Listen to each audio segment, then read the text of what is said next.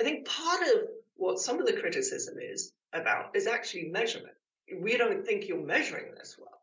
And that's not an RCT thing. It's an absolutely valid point of discussion of are we picking an outcome that actually is about that properly represents people's lives.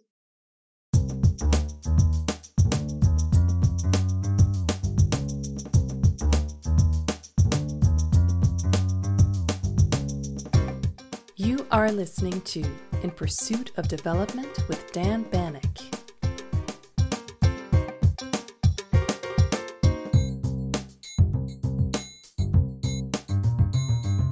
There's considerable and growing attention and interest on understanding what works, where, how, and why in development. This also means there are numerous debates on how best we ought to generate evidence and measure development success and impact.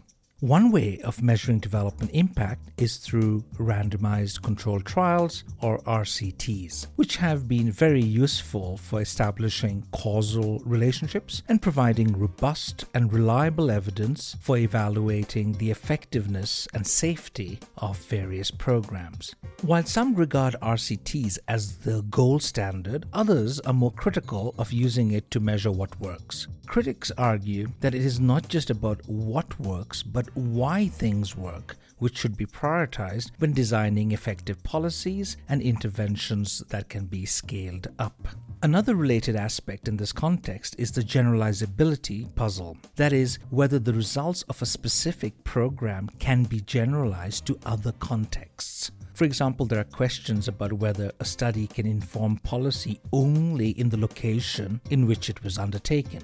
Should policymakers mainly rely on whatever evidence is available locally, even if it is not of very good quality? There is also the question of whether a new local randomized evaluation should be undertaken before an attempt to scale up, and the number of times such evaluations should be repeated before scaling up.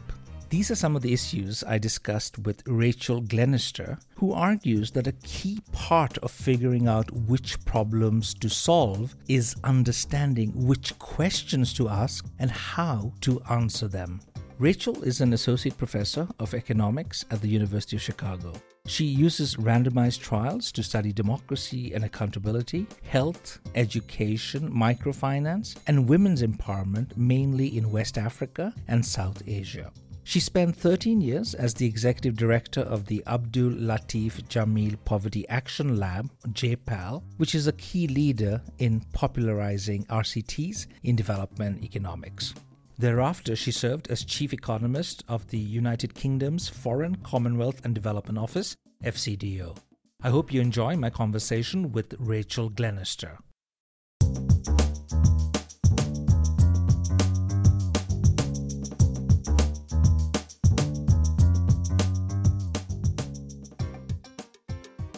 Rachel, it's lovely to see you. It's been a while because I've been trying to get you on the show for a long time.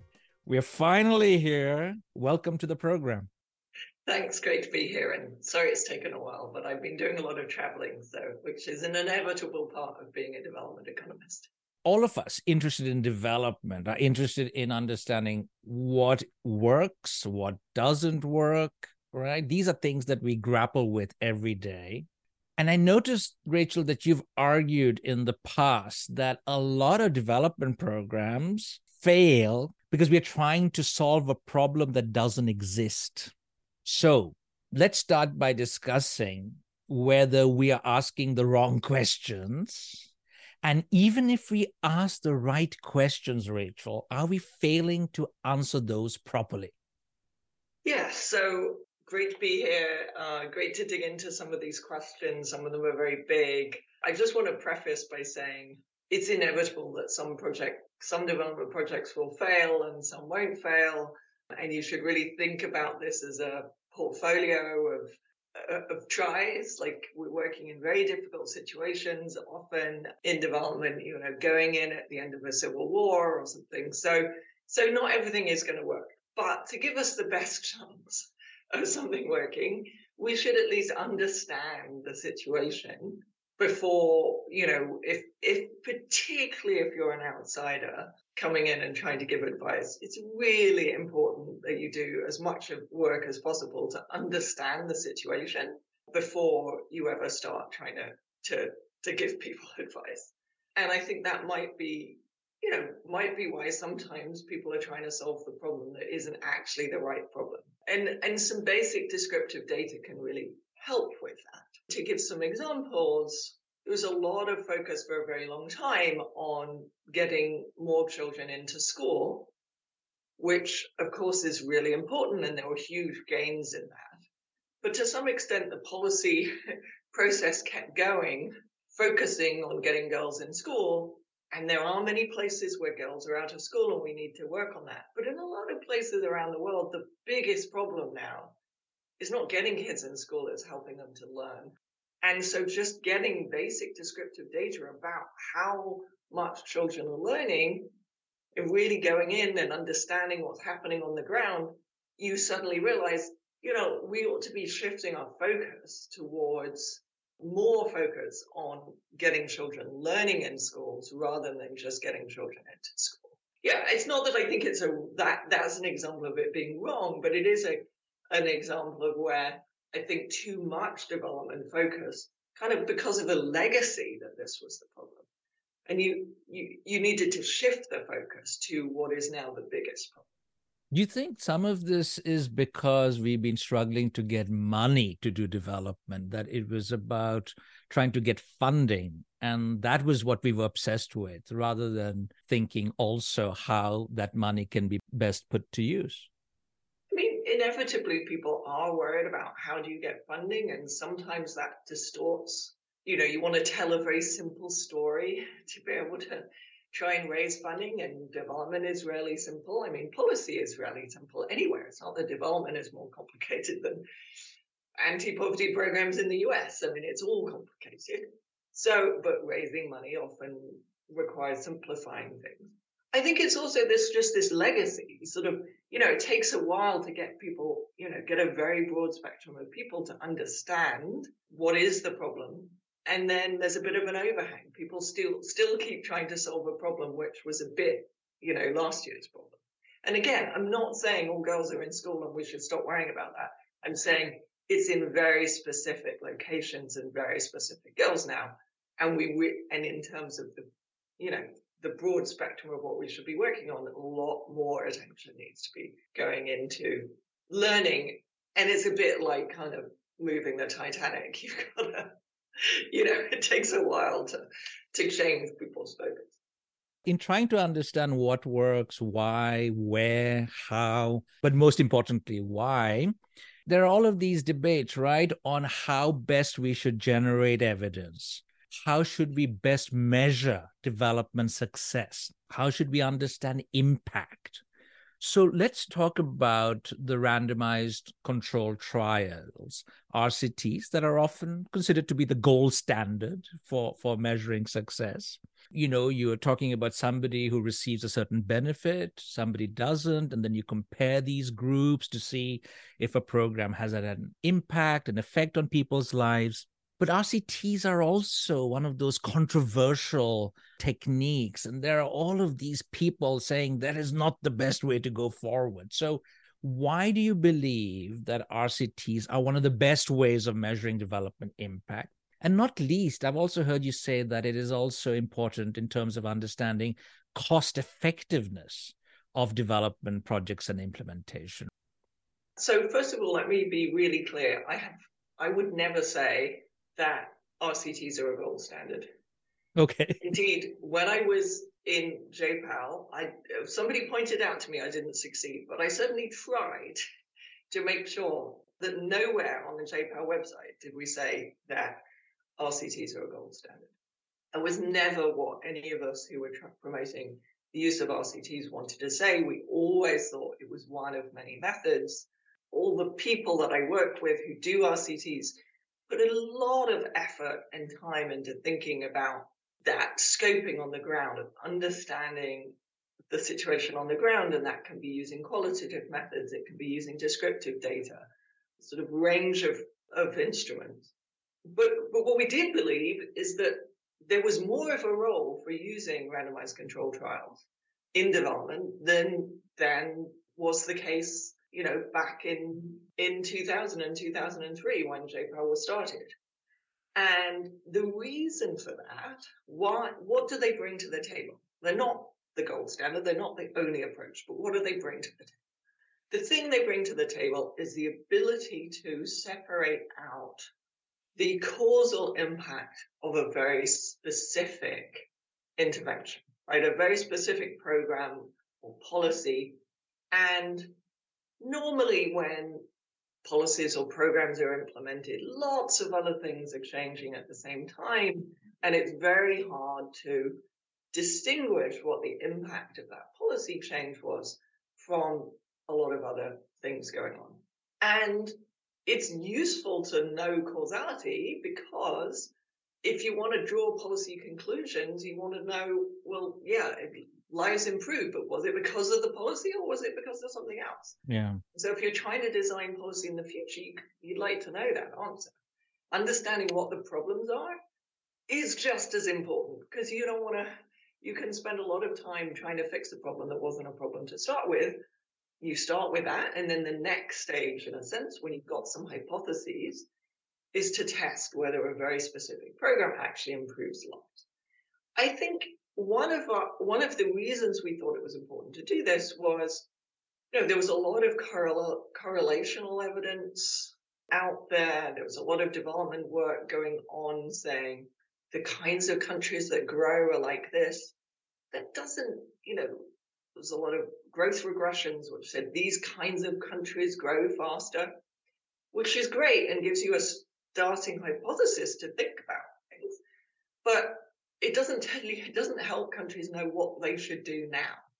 And we were interested in a very practical problem of, I was teed off by Michael talking to some, when I actually happened to be with him in Kenya, an old friend of his said, well, I've started working for an NGO.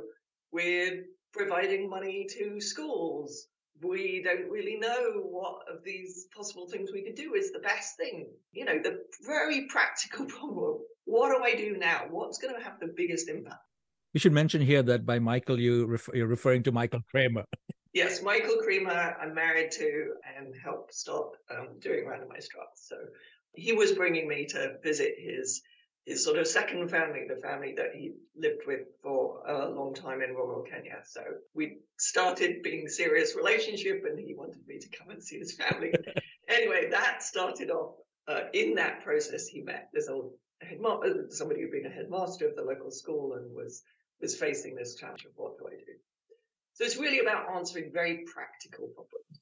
And hearing you talk about your perspective on RCTs, it reminds me of Anders Deaton's critique, actually, because he says some researchers maybe put too much faith in RCTs, that randomization does not equalize everything, and that these should be seen as part of a larger cumulative program, right? But why do you think, Rachel, there's so much criticism of the RCTs? Why are all of these misunderstandings continuously being articulated, if there are misunderstandings at all? So I guess I would say in the academic community now, there is no debate about RCTs. In the academic development community, with a very, very few exceptions, but the main body of academics now see it as a tool along with lots of other tools. It's just become one of the tool set of economists. Nobody thinks of it as the be-all and end-all.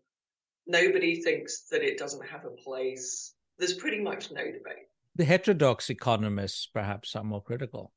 Yeah, so some, as I say, there are some economists who still have issues. Whenever I see an article criticizing RCTs, it sets out a position which none of us ever advocated.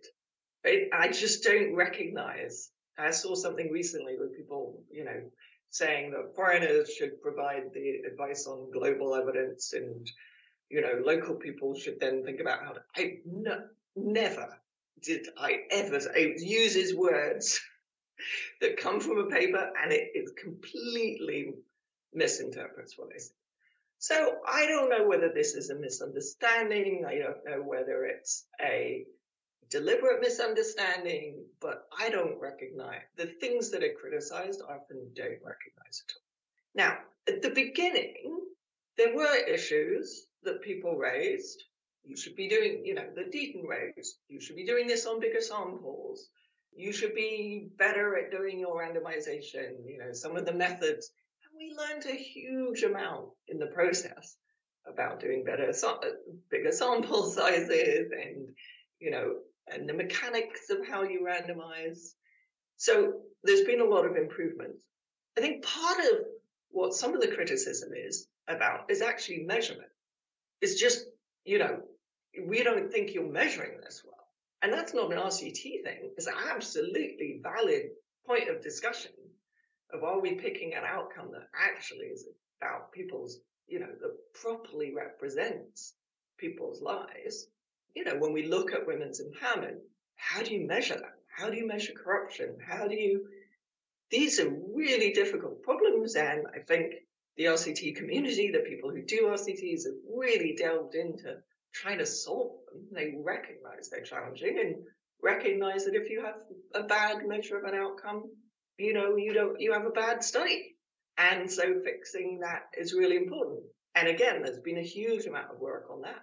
That's not just randomized trials. It's, whenever you try and put a measure, people would say, how can you put a number on women's empowerment? And, Esther's paper showing that reserving a third of villages in India to be run by women's leaders, and thought a lot about how do you measure whether that made a difference on people's lives in a very practical way, I think answered a lot of those questions. And I've done a lot of work on how do you measure women's empowerment? And it's very difficult, and it's kind of difficult to do. And so I think that was where a lot of the challenges, and they were great challenges, but they're not about RCTs. They're about bringing quantitative science into things. And qualitative researchers were like, whoa, this is our space. You're coming in here, you don't know what you're doing. And that was more of a quantitative argument.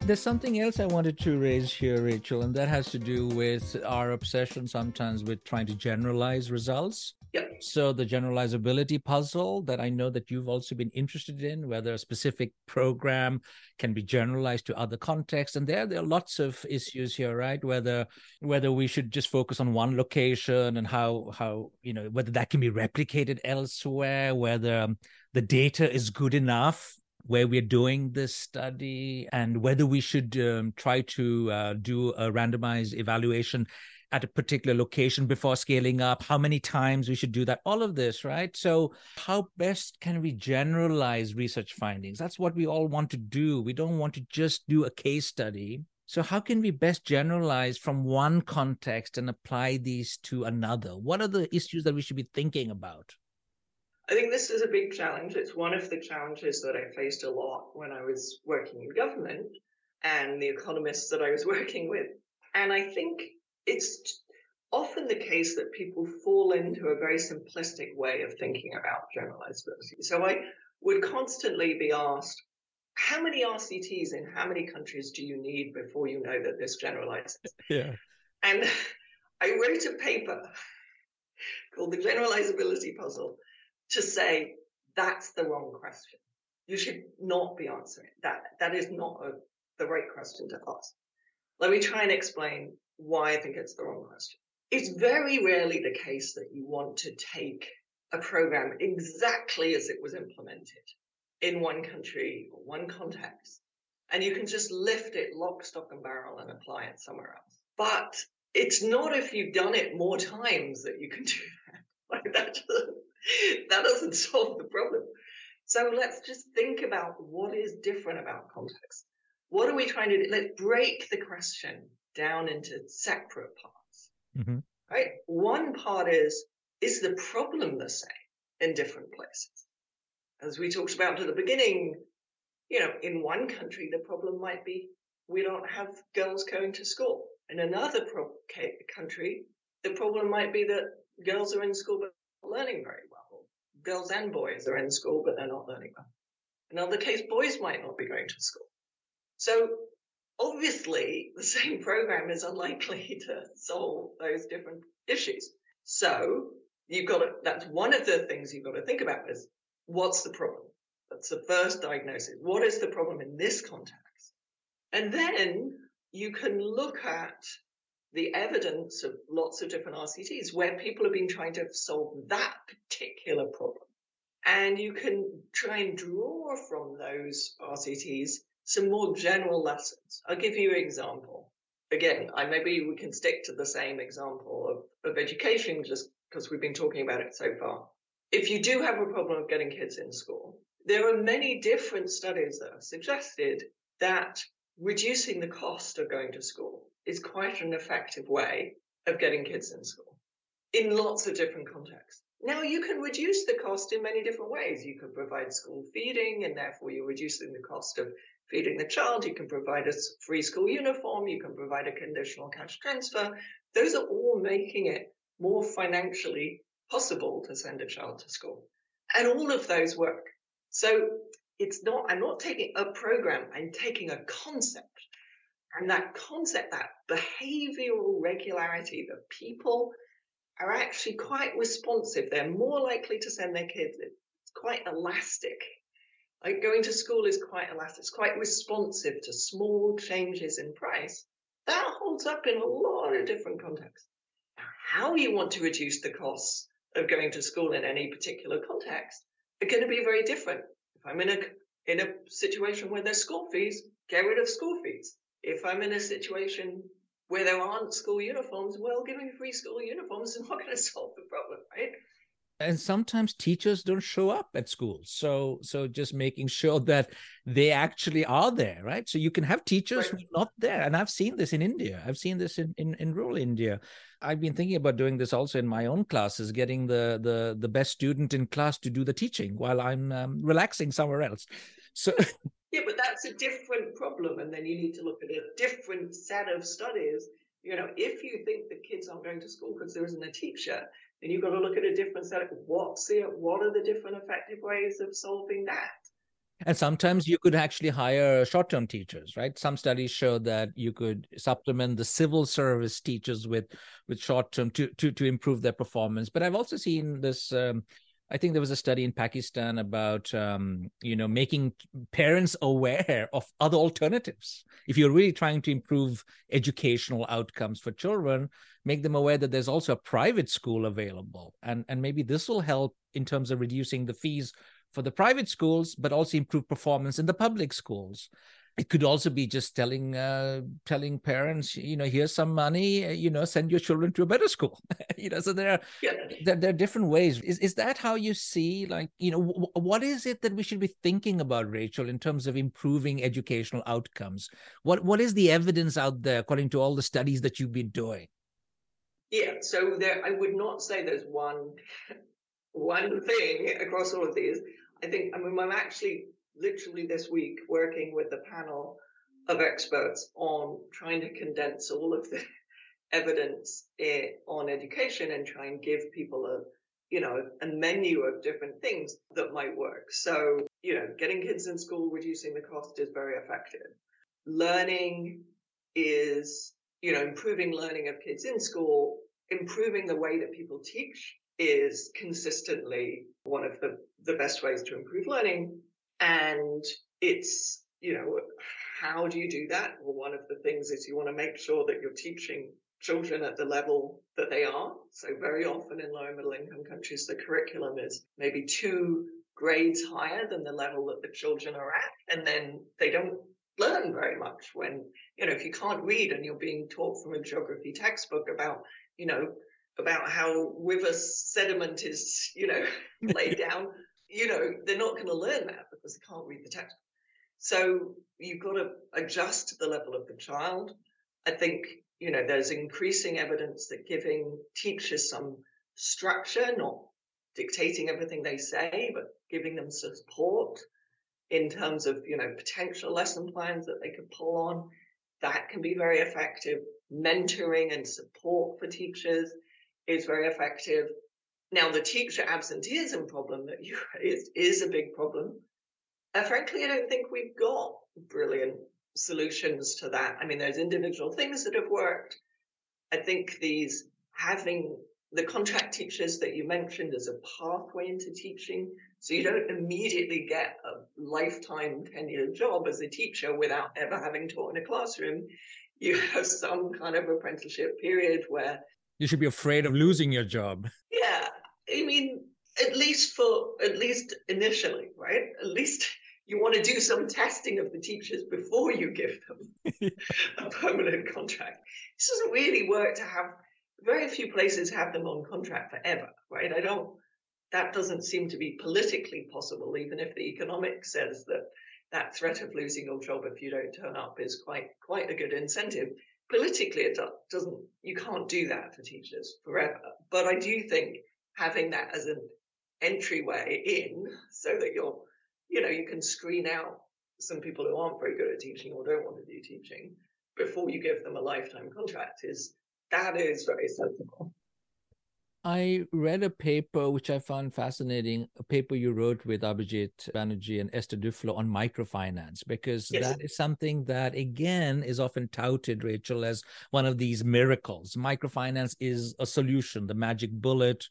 There's been so much attention on this, and yet you did a study together with your co-authors in Hyderabad, because there were all of these reports a few years ago about suicides and people who'd taken these loans, couldn't pay them back, but I understood that much of that evidence is very anecdotal. And then you guys did this study.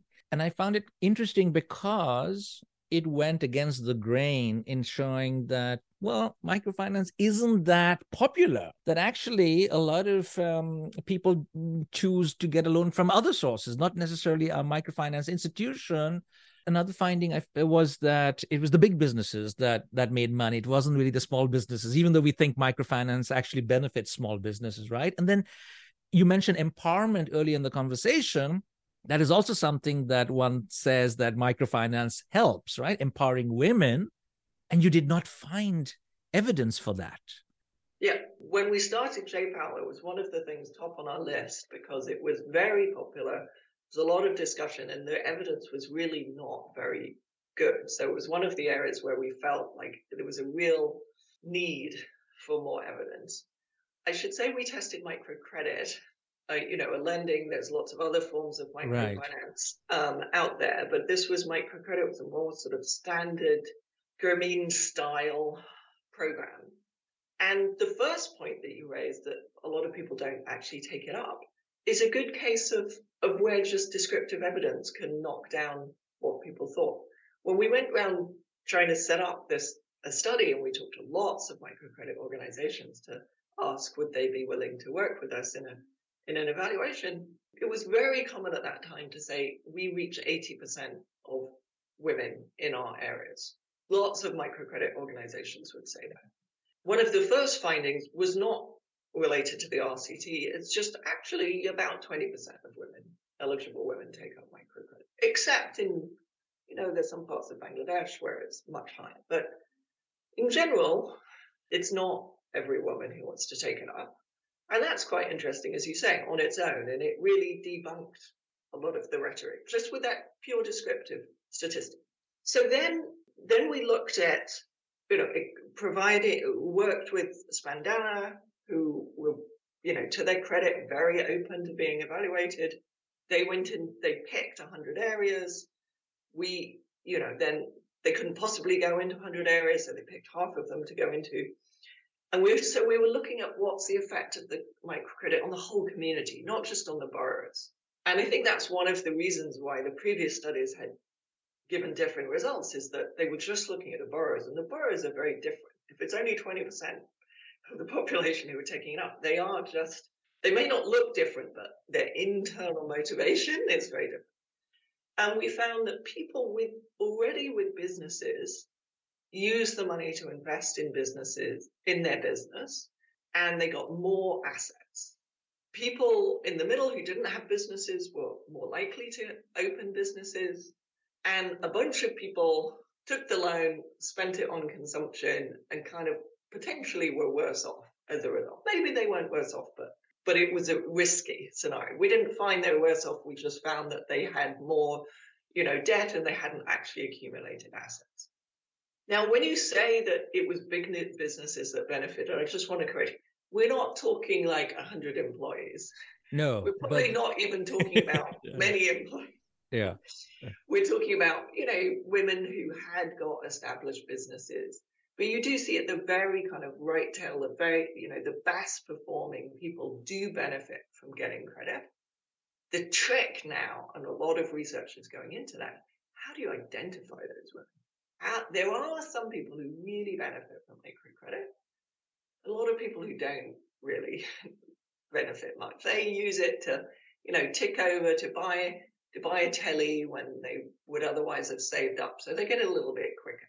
Or some other durable, maybe not as big as a television. But there are a few people who really use it well in their business.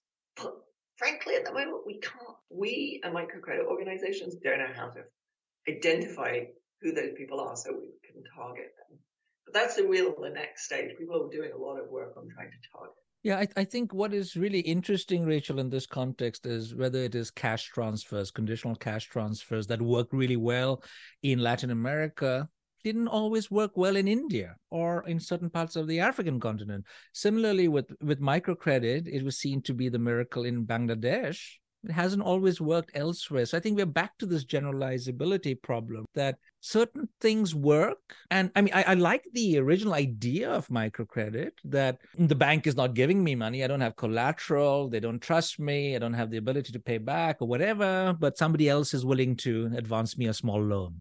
So that in principle appears to be a very promising case. So how should we view microfinance, microcredit going forward? I mean, would you say that it works in some cases, as you were saying, that maybe to identify certain borrowers who can perhaps make use of these funds better than others? So that is where the trick is? That is where the big gap in the evidence is?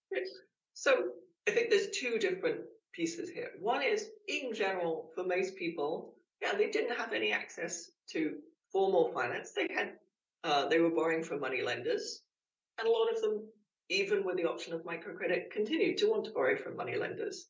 That's an avenue for looking at. Why do they prefer borrowing from money lenders, right? But for most people, I'm not saying it's bad. It's just not transformative. We found it was helpful. It just didn't do all the things that microcredit. So I think if we not raise such high expectations for it being transformative and ending poverty, I think part of the lesson is, let's not oversell things to start with. It's a perfectly good approach. It's appropriate that people have access to credit. It's good that people can buy durables. That's all fine. Just don't pretend that it's changing, let's not say that it transforms women's empowerment or is the solution to the end of poverty. No, it's a useful tool, but it's not transformative. Then the potentially transformative bit is if you can get credit to those really entrepreneurial people. Right? Not everybody should be an entrepreneur. Not everyone's good at being an entrepreneur, but there are entrepreneurial people amongst the poor, and they do have problems getting credit. Yeah. So we got to find those people. We've got to get money to them. Some of the more successful programs have given very large amounts of money to a very small number of people. And so it's just identifying them, which is the challenge. So I think there's two different routes. One is making sure, everybody has some ability to borrow and save. And it's not going to be transformative, but we all need that. And then there's, if you want to actually see businesses grow and employ people, then it's about targeting. And that's probably not microcredit that does that targeting.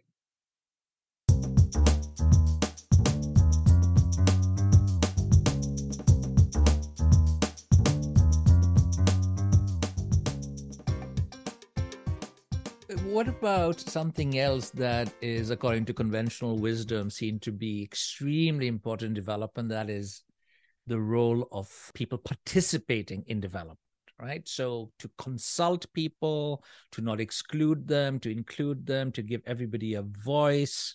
This is important for accountability, for monitoring, for efficiency, all of that. So you want to avoid this kind of heavy top-down designed intervention. You want to base it on local needs, local perspectives, and involve the local community. And yet, I know that you've also studied how this works in India, I think.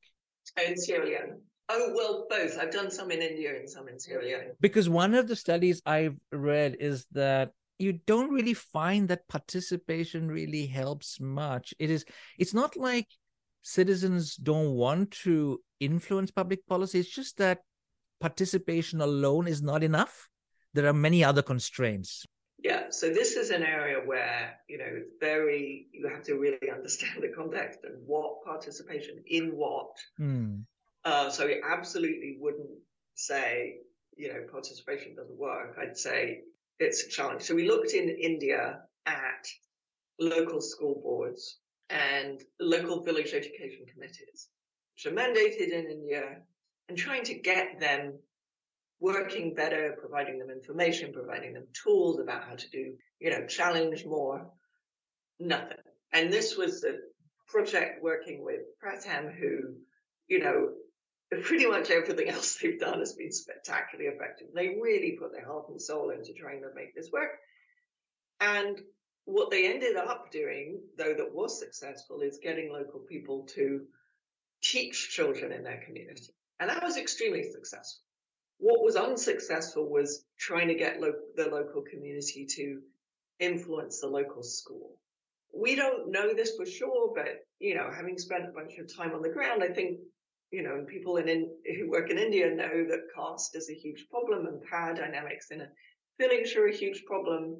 It was not, I think that makes it really hard for, lower caste people to go challenge the teacher and say, you're not showing up and we want you to show up and that sort of thing. Like it's very hard to get the dynamics going. There's been a lot of different studies on this kind of local boards to run clinic or to advise on clinics or be part of clinics or schools. And where it's worked better, they've had a more formal role, right? So these community boards on schools worked better in Kenya, where they were then linked to the district officers. So they could go to the district and say, well, we're having problems. And then I've done work on democracy and how do you empower people to be more connected to their politicians. And if you think about it, in rich countries, that's how we do our participation. How we influence service delivery. We influence it through the formal systems of we vote and we can vote people out. And there was huge enthusiasm of people to go see their parliamentarian debate. And, there's Leonard Wunschkon has done a lot of work on this. So getting people involved in the formal accountability system has been much, or have some formal element to it, so they have some actual power. We've got to really understand the power dynamics in these communities. You can't just say, oh, we're going to put you invent some committee and put you on some committee and ignore the history of power dynamics in these communities. That's why local knowledge is important. You need to really do the homework, right? And to know. But another area where, how we sort of are, one of the important channels we have in our societies, Rachel, is the media. Is we create a lot of noise. We write op-eds, or, at least some of us do. We complain. And the media is an important tool there. And I wanted to ask you this, because you mentioned earlier that certain things are difficult to measure, certain aspects. And I think measuring the impact of mass media is one of those, because it spreads information. We think that the media is always spreading vital, crucial, important information, but it could be disinformation. You don't even know whether it has an impact. And I know you did an RCT in Burkina Faso on this, provided a group with radios, and you compared this in relation to I think a several-year program for family planning, etc. So tell us a little bit about that. I'm sure my listeners would be really interested in understanding how you studied the impact of the media. Yeah, so it's very challenging to look at media, and we're not the only people who do it. People have looked at it in Rwanda, where obviously there was huge negative effects of or spewing hate through the radio. But what we did is look, because in Burkina Faso, a lot of people are too poor to have a radio. Normally you can't randomize where mass media comes. Like it's mass, it's everywhere. So it's very hard to look at, there's no control group. So we had two ways of looking at this in Burkina Faso. One is we gave some women radios, and they were solar powered, so they don't have to buy batteries. Gave some women who didn't have radios. And then we also randomized which community radio stations had a mass media program or telling people about family planning. You could do that in Burkina Faso because people don't listen to the national radio, because the national radio is in French. Pretty much no one in rural Burkina Faso speaks French well enough to listen to the radio in French. So you have these very, very local community radio stations. And we picked 16, and 8 of them got the program and 8 of them didn't. And then within the area of the radio station, some people got given a radio and some people didn't. With that design, you can look at both in the control areas, what's the benefit of getting a radio when there is no family planning campaign, and also what's the impact of the family planning campaign. So much to our surprise, in the control areas, we found that there was people use contraception less. And all the previous work had suggested that, linking up rural communities to mass media increases contraception use and reduces family size. Why? Because they see these urban families, or they hear about kind of what's normal in rich urban areas, and the rich urban areas tend to have fewer children. But in this case, we were linking them up to their own community where contraception was not very common. And therefore, the few people who were using contraception, we hypothesized, were a bit more under pressure to follow community norms and not use it. Whereas in the areas where there was this mass media program, people increased contraception use. And so if you're given a radio there, you actually increase contraception use.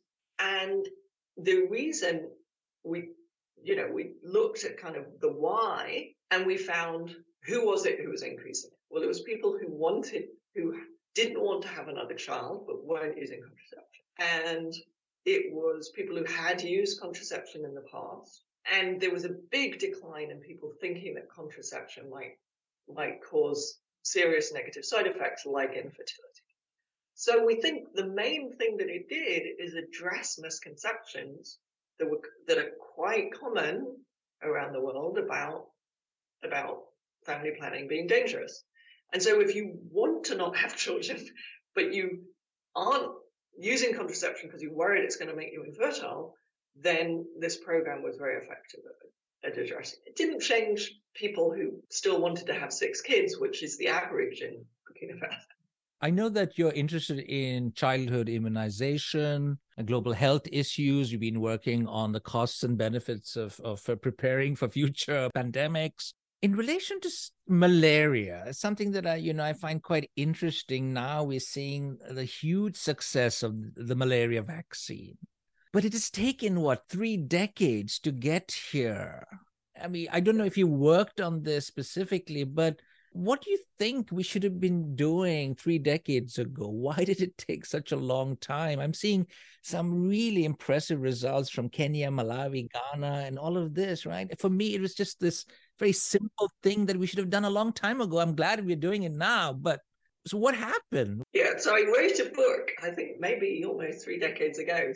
I haven't read that. Okay, saying that what we ought to do to try and get more money into malaria vaccines. So we were advocating exactly this, getting more money into malaria vaccines.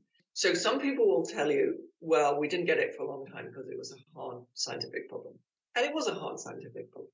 I won't go into the technicalities, but it's harder to do a malaria vaccine than some other vaccines. But given the burden, the global burden, given how many people are getting malaria, how many people were dying of it, we just weren't putting in a commensurate number of resources.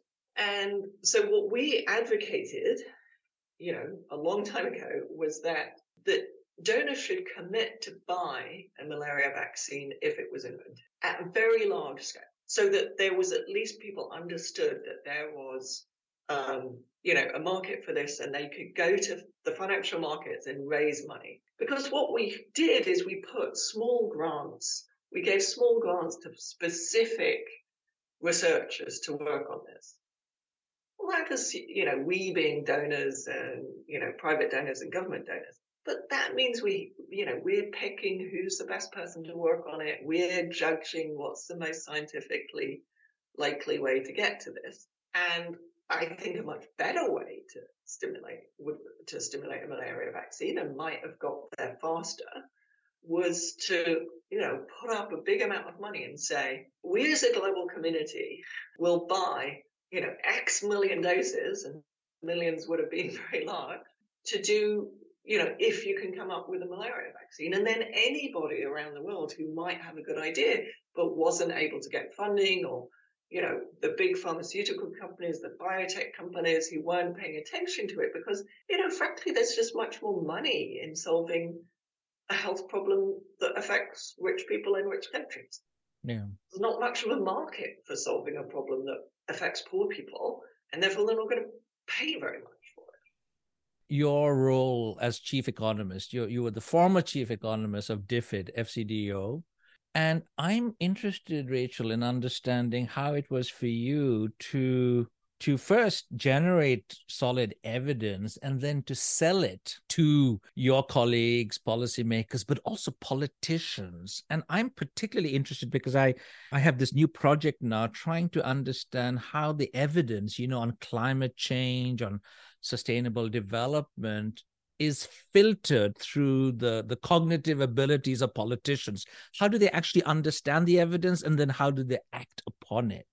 So I want you to, if you can share some nuggets of information about what you found, helped you to sell your ideas to policymakers and politicians, and what is it that we should be talking about that rings a bell and somehow mobilizes political action? It's a great question. I could have done the whole podcast on this. But so first of all, it was just fascinating to do that jump. When I first joined, I joined DFID. I went there because they already believed a lot in evidence. They knew a lot of the evidence. So in some ways, it was much easier than in some other policy environments that I've been working with. I've mainly been working with developing country politicians up to that point, some of whom are very into the evidence and some of whom know less about it. So one of the key things I worked on when I was in government was this point that we talked about, the generalizability point. Because I think too often people were talking about the evidence in terms of this program, and we'll take this program lock, stock, and barrel to another country, and then there'll be pushback. So one of the things that I worked on a lot is, okay, what are some of the principles? What are some of the behavioral things that do? And getting the organization to work. So we did analysis of the problem in the country. We centrally provided some guidance on what are the general lessons in a given area. And I think, and then when you're talking to high-level politicians, they don't want to be in the details. So if you can then pitch those general points, they're much more engaged. And the final point is that I found is quite specific, but it's really important, is providing them with a way of thinking about the outcome that they can get. So again, let's go back to education. The standard way of presenting education results is that, the cost effectiveness we talked about is, for $100, you can get X standard deviations improvement in outcomes. Immediate glaze over for policy. So I worked, the World Bank had done a lot of this work at a macro level, but I worked with the team to look at the micro level. So we could say this kind of program provides $5 of high quality education, by which I mean equivalent to what Singapore and Finland are doing. For $100, you can get $5 of Singaporean equivalent education. And I literally saw, my permanent secretary sit bolt upright with that. And it was just, he's got to cover, so many different sectors and so many different challenges. You got to cut through with something that is easy to understand and see what the real impact would be on lives, but make sure it's incredibly evidence-based. So because politicians are dealing with so much, people tend to give them very general lessons that aren't concrete. So you've got to, make it general in the sense of, I'm summarizing that, improving the pedagogy or teaching at the right level, which is already summarizing, 20 different studies, right? But it's something they can grasp, but then put it in an outcome that they can really visualize. That's why they like that's why they like programs that get girls in school, because you can say, we got X number of girls in school. But you've got to do that, but for something that's more complex and complicated, but turn it into the equivalent of saying X number of girls in school. Because otherwise they'll want to do the number of girls in school, even in countries where the girls are in school. Yeah. So you've got to give them something else that is very tangible that they can hang on to, under which there is a huge amount of evidence and rigor and understanding the context. So the trick is to keep it in line with the evidence, but put it in a nugget that they can understand. I really enjoyed our chat today, Rachel. Thanks so much for coming on my show. Yeah, it was great fun. Great to talk to you.